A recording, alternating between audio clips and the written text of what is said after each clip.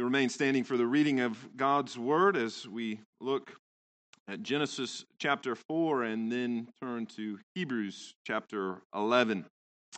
Genesis chapter 4. Now Adam knew Eve his wife, and she conceived and bore Cain, saying, I have gotten a man with the help of the Lord. And again she bore his brother Abel. Now Abel was a keeper of sheep, and Cain a worker of the ground. In the course of time, Cain brought to the Lord an offering of the fruit of the ground. And Abel also brought of the firstborn of all his flock and of their fat portions. And the Lord had regard for Abel and his offering, but for Cain and his offering he had no regard. So Cain was very angry, and his face fell. The Lord said to Cain, Why are you angry, and why is your face fallen? If you do well, will you not be accepted? And if you do not do well, sin is crouching at its door. Its desire is contrary to you, but you must rule over it. Cain spoke to his brother Abel, and when they were in the field, Cain rose up against his brother Abel and killed him. And the Lord said to Cain, Where is Abel your brother? He said, I do not know, am I my brother's keeper? And the Lord said, What have you done? The voice of your brother's blood is crying to me from the ground. Then from Hebrews chapter 11 and verse 4. By faith, Abel offered to God a more acceptable sacrifice than Cain, through which he was commended as righteous, God commending him by accepting his gifts, and through his faith, though he died, he still speaks. Amen. You may be seated. There was two women that went to the grocery store, and they were standing in line. One was a fit and athletic type, and the other was slightly overweight. And the one woman waiting in the line, the fit athletic woman, prayed and said, God, I thank you that I'm not like other women, lazy, unhealthy, poor homemakers, or even like this unfit woman in front of me. I work out 3 times a week. I take care of the temple that you have given me by watching what I eat, and I only feed my family good and healthy foods. And the woman who was slightly overweight prayed, God, thank you for all that you provide for me and my family. We do not deserve it. Likewise, there were 2 men stopped at a red light, one with an older model high mileage truck, the other in a brand new Super Duty crew cab truck. And as they waited, the man in the older model said, God, I thank you that I'm not like other men, materialistic, covetous, show-offs, or even like this man in the lane beside me. I've worked hard to earn what I've got. I never wanted to be rich, and I don't act like I'm better than everyone else. The man in the new truck humbly prayed, God, thank you for all that you have richly blessed me with. I do not deserve it. These are obviously retellings of Jesus' parable in Luke chapter 18 of the Pharisee and the tax collector, and I read them online this week, and I thought that they were helpful to us because often when we hear Jesus teaching, we think that we are not like the Pharisee. We don't think of ourselves as being better than other people. But the reality is that our natural bent is to think of ourselves better than others. And we do this quite often, and often by very foolish and, in many ways, stupid things. Perhaps you will catch yourself even thinking such thoughts. Sometimes I will take my trash out and I'll look at my neighbor's trash and think, surely some of that could have been recycled. Thank you, God, that I recycle, unlike my neighbor. Okay, maybe I don't say the last part, but I might as well be. Because in my heart and in my mind, I have made myself slightly better than others, because how I do things always seems best, and I want others to be more like me, which demonstrates that mankind's natural bent is always towards everything that is based upon merit. We have scales of acceptability, what is acceptable and what is not, and we assess people, we even assess ourselves on that acceptability scale. And too often, we do really well on our own scale, and others, well, they don't do quite as well as we do. But the question is, does God judge on such a scale or such a standard? which is the question that I think is before us this morning. What is acceptable to God, and am I accepted before God? And if so, by what standard? How is it that I approach God? That indeed is the question as we come back to Hebrews chapter 11 this morning, as we see the first of our two Old Testament figures, Cain and Abel. Two brothers, two sacrifices. One accepted, the other not. One justified by faith, the other condemned for his lack of faith and, in fact, his murderous actions. One that demonstrates true and right religion, the other that shows a man-made and false religion. And overall, it paints the story of what makes us acceptable before God, what it means to approach Him, not only in what we bring with us, but more importantly, in what manner we come before Him in His holiness, in His presence. And the calling is to live by faith. And this teaches us this morning in which manner are we to live by faith. And we'll see that in 2 points this morning. A God-approaching faith.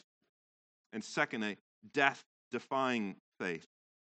First, a God-approaching faith. As we begin to look at these Old Testament figures, it's important for us not to just read them like they are good stories, good Sunday school stories that are meant to inspire and teach us some good life lessons, to dare to be a Daniel or to slay the mighty giants in your life like King David. Now, that's not why they were included. Rather, these are individuals whose lives demonstrate from beginning to end, really from Genesis to Revelation, that the righteous shall live by faith, that we are justified by faith and by faith alone. All of these individuals of these stories that we will look at in the coming weeks from the Old Testament were all justified by faith. They looked to God, just like we look to Jesus. They looked forward to Him. We look backwards to Him, but the object of our faith is the same, always will be, and ever has been. The Old Testament saints, therefore, are our fathers and our mothers in the faith. They lived by faith. Perfectly? No. Praise God, because neither do we. But we can learn from them what to do and what not to do, and how to live and how not to live. And so these stories aren't just primarily moralistic stories, but rather how to live in relationship with God. They point the way for us in order to enter into that relationship. In a word, they teach us how to live by faith. And that is why the constant refrain throughout chapter 11 is by faith. You hear those words again and again and again. It's like the drumbeat of the chapter, and it needs to be so because it needs to be beat in our heads, because we naturally live not by faith, but by sight, by the flesh. And so that teaches us again and again that it is by faith and faith alone. And so that brings us to verse 4 this morning. By faith, Abel. You might wonder, why is it that the author of Hebrews begins with Abel? Well, unlike Adam and Eve, who saw God, who walked with God in the garden, Abel did not. Everything that he knew was taught to him, much in every way that we are taught. And so, therefore, Abel in particular was the first in the Bible to walk by faith, according to the definition of faith that we saw last week in Hebrews 11, verse 1, the substance of things hoped for and the evidence of things unseen. Therefore, he is first on the list of those that walked by faith. But in what way did he walk? Well, we are told that he brought a more acceptable sacrifice than his brother Cain. Now, that may not seem like much, but it's actually quite significant. Now, much ink is spilled in commentaries on the fact that Abel brought a sheep and Cain brought some fruit of the field. And many commentators say, well, see, Abel brought the blood offering and Cain brought a bloodless offering. And without the shedding of blood, there is no forgiveness of sins. And so, therefore, Abel brought the right offering and Cain did not. That's why it was accepted. Now, am I saying that's not the reason, or at the very least a reason? No, I'm not saying that. But I think the challenge with only looking at that is that Abel was a sheep herder. Cain was a worker of the field.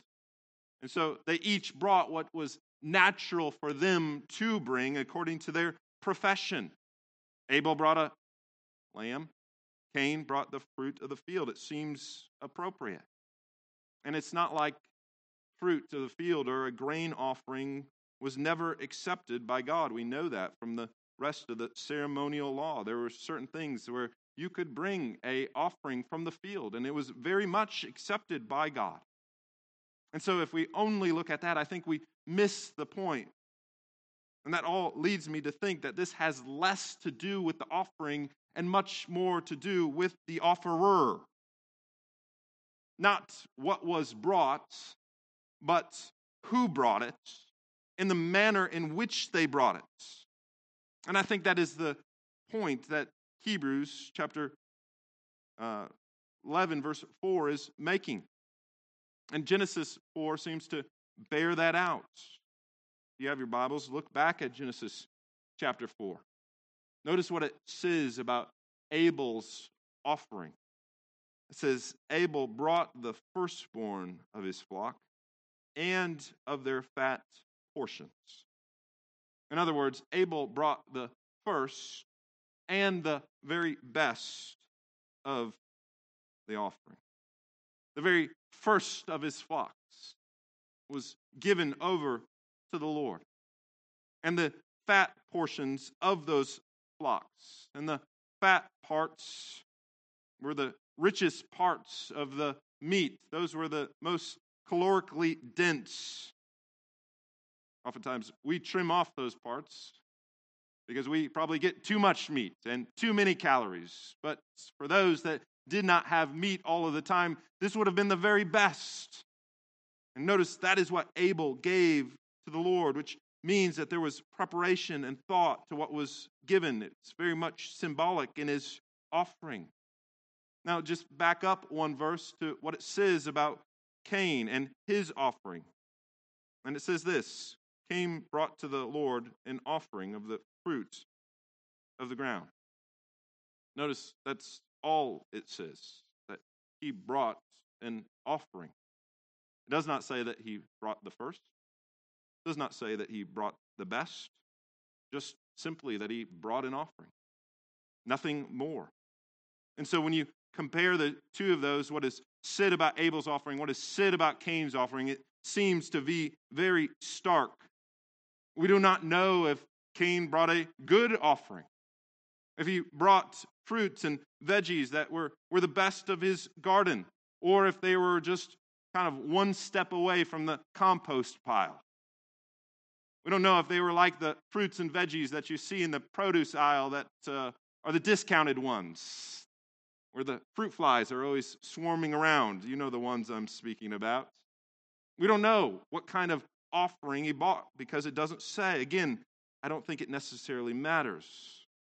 What matters is there was one that brought his offering by faith, and there was another who brought it not by faith.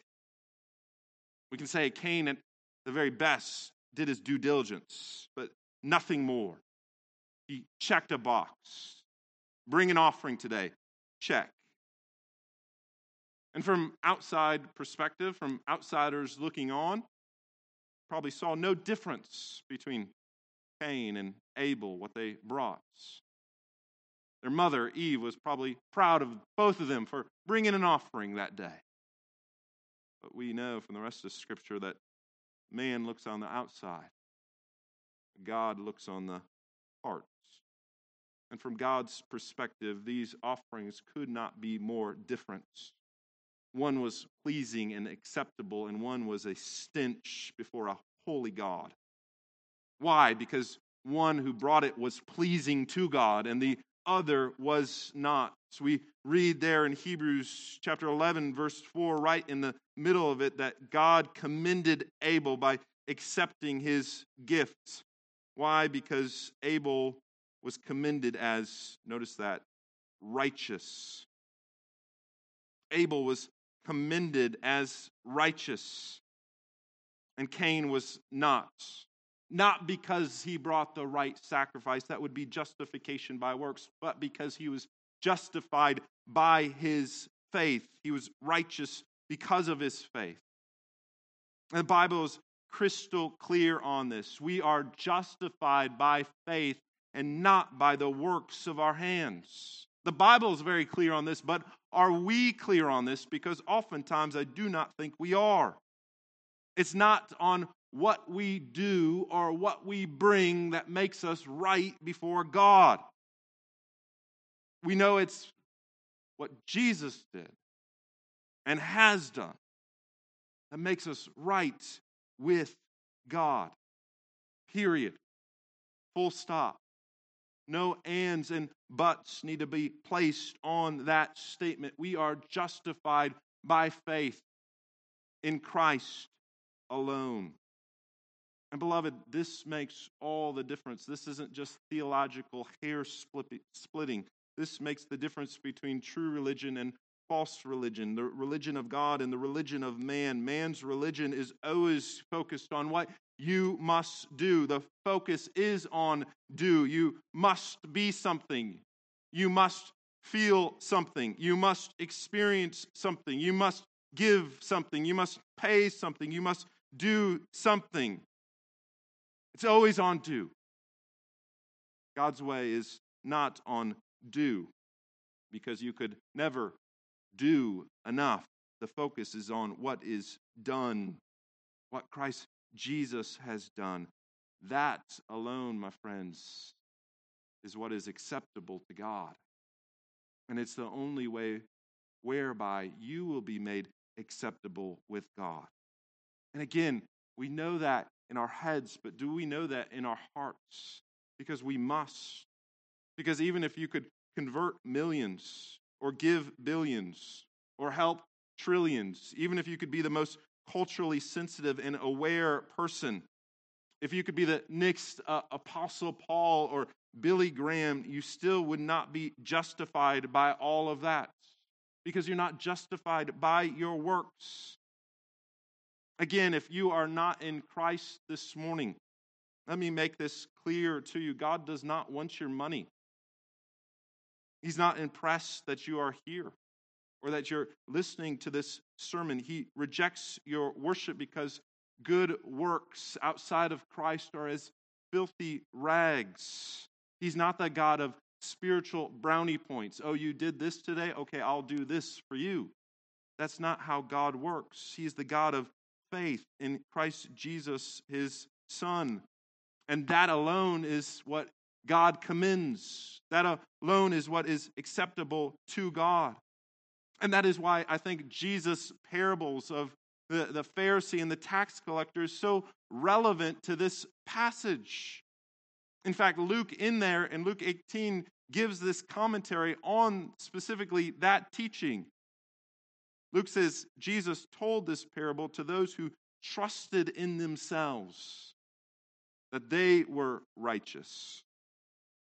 Notice, if we trust in ourselves, that is the very opposite of faith, walking by faith. And if you trust in yourself, it'll lead to two things. It'll either lead you to think that you are right before God, it'll believe that you are self-righteous, or the opposite is that you will despair because you believe that you can never live up to what God wants for you. But here is the good news, that we're not justified by works. We're justified by faith. And that means that there is nothing that can make you more justified or less justified than you are right now. So do not live like, well, God must really love me because look at all that I do. I go to church on Sunday. I pay my tithes and my offerings. I go out and help others that need my help. No, that is not where we find our acceptability, nor should we live like the Father has a continual scowl upon his face, with one eyebrow raised and his arms crossed because you don't ever measure up, because you've messed up. We need not win his approval. We need not win his love. That is an insult to God and the finished work of Jesus Christ. Listen to me. Nothing can make you more lovely than you already are in Christ Jesus our Lord. Nothing can separate you from the love of God that is ours in Christ Jesus our Lord. You are as loved as the beloved, which is Christ. And if you have that truth be driven down into your soul as it ought to be, as you understand that we are justified by faith, then it really opens the door. Being able to worship God rightly. See, Cain's worship was fleshly. Perhaps he was doing it to please his parents. Perhaps he was doing it to please God. But it was worship that was seen. Abel's worship was that of the heart. It was heart worship unto the unseen God. Is worshiping as Jesus tells us to worship him in spirit and in truth. See, we oftentimes get caught up in these what's called worship wars in the church, and we wonder who's right, or we right, they right, who's right. The question is not that at all. The question is, are you right? Are you right with God? Because that's what matters. Focus is not on the external. No, the focus is much more on the internal. And that means that we don't come just to check a box. We don't come just because everything is right or true worship. No, that can be very much offerings that are much like Cain's, that when we're doing the right thing, right? But rather true worship is when we apprehend the God in whom we love, the God in whom we walk by faith, as we present ourselves before God as a living sacrifice. That is holy and pleasing to God, as we see in Romans chapter 12. Yes, Abel gave his best because he gave out of faith, gave out of love and gratitude to God. He was justified by faith, and in the same way, you are justified by faith if you're looking to Christ and Christ alone. And if you are, then you can serve and you can do and you can give out of the right motivation, the motivation that is right and pleasing to God. And the Lord will accept that because you are accepted by God through Christ. I've had on my desk 2 little Post-it notes, and they are from my girls. One says, "I love you, Daddy," and the other says, "You're the best daddy in the world," which I'm glad that they think that I am. Those notes, they have no earthly value. I couldn't sell them. I couldn't give them away. No one else would want them. And yet they are precious to me.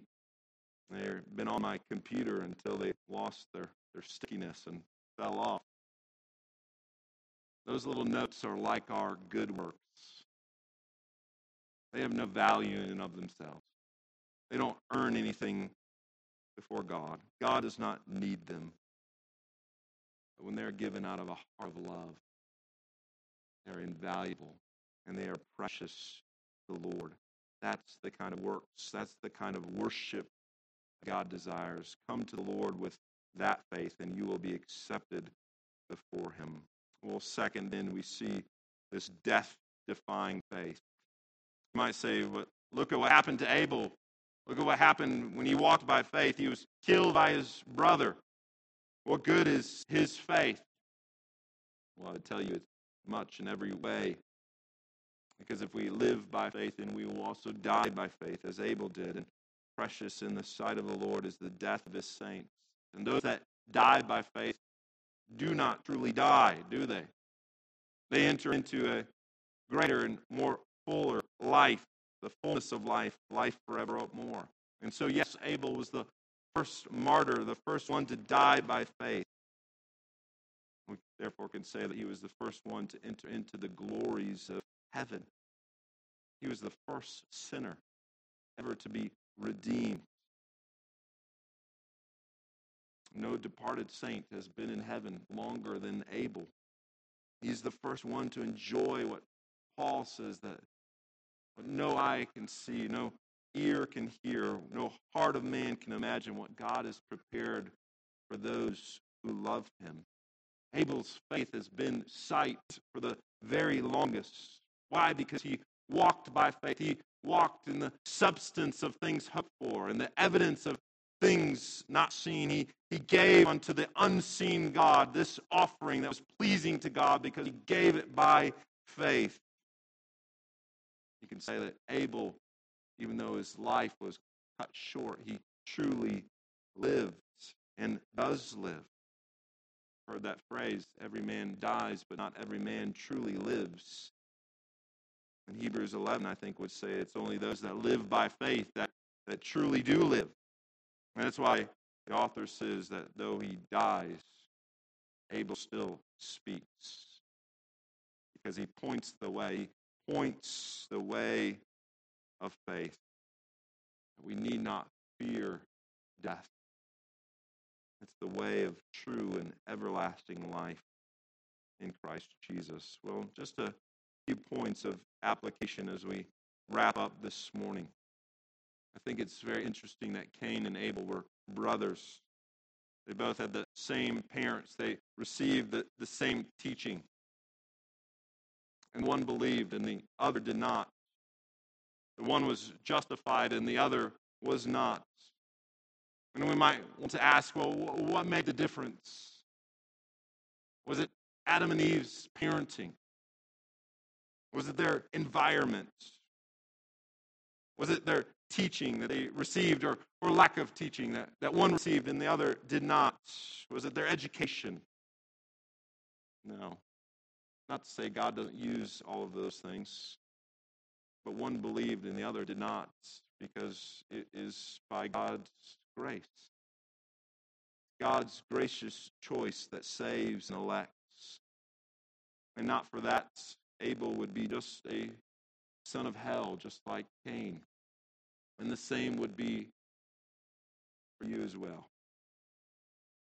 If you are in the Lord, if you are in Christ, if you're living by faith, that is by grace and by grace alone. And it's so that we do not boast, because there's nothing to boast about.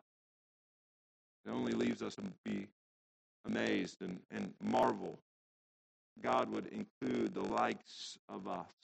May we not forget as we go through chapter 11 that faith is a gift of God, not by works, lest any man should boast. Our faith is always of God. It is given to us. It was given to Abel. It's given to everyone that has had faith, because it is all by God's grace. Second, Abel is the first on our list of those that walked by faith in this hall of faith, as it oftentimes is called. And I think he's first on this list to encourage us, because if the author of Hebrews began with Abraham or Moses or David, we might think, well, it's only the giants of the faith that are recognized or that are included, and we might despair. You might think, I can never attain to their type of faith. But that is not who's first on the list, is it? It is Abel. And as I said, there's not much that is known about him other than what we have in Genesis chapter 4. Next week, we have Enoch on the list, and we know even less about him. That's why I gave that one to Pastor Myers to preach on next week.